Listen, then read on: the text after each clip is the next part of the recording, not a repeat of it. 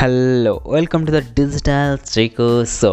तो आज के एपिसोड में मैं आपको बताने वाला हूँ how to do your keyword research. Keyword research कैसे करना चाहिए, मैं आपको सारी चीज़ बताऊँगा। Stay till in the end.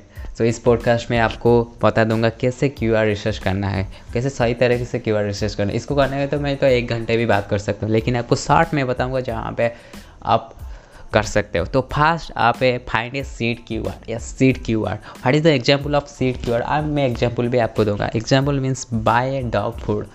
Buy dog is the seed keyword. Yes, dog is the seed keyword. You can search, just search on Google buy dog food, just search it and you can see the related about the list of the keyword people are searches. Yes, for example, people are searches related such as dog food, homemade dog food brands, dog food price in India, dog food prices, best dog food.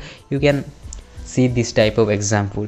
So note down all these example, not 10 to 15 example. Note down all these example of this keyword, and you can analyze of the keyword list. Means you can analyze the keyword who is less competition and the decent amount of people searches is the decent amount of searches volume, so that you can pick 2 to 5 keywords, best keyword जो आपको बहुत सारे लोग search करते हैं। बहुत competition, बहुत सारे लोग हैं।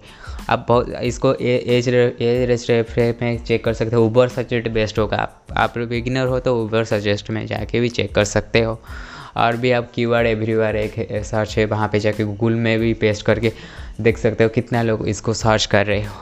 तो उसके बाद 2 और 5 कीवर्ड आपको सर्च इंक्लूड करना पड़ेगा। उसके बाद आर्टिकल लिखो। ट्रस्ट भी इतना करने के बाद आपको कीवर्ड रिसर्च ख़त्म हो जाए। यस, इतना करने के बाद आपका वेबसाइट भी रैंक होगा। ये सब कीवर्ड रिसर्च में होता है।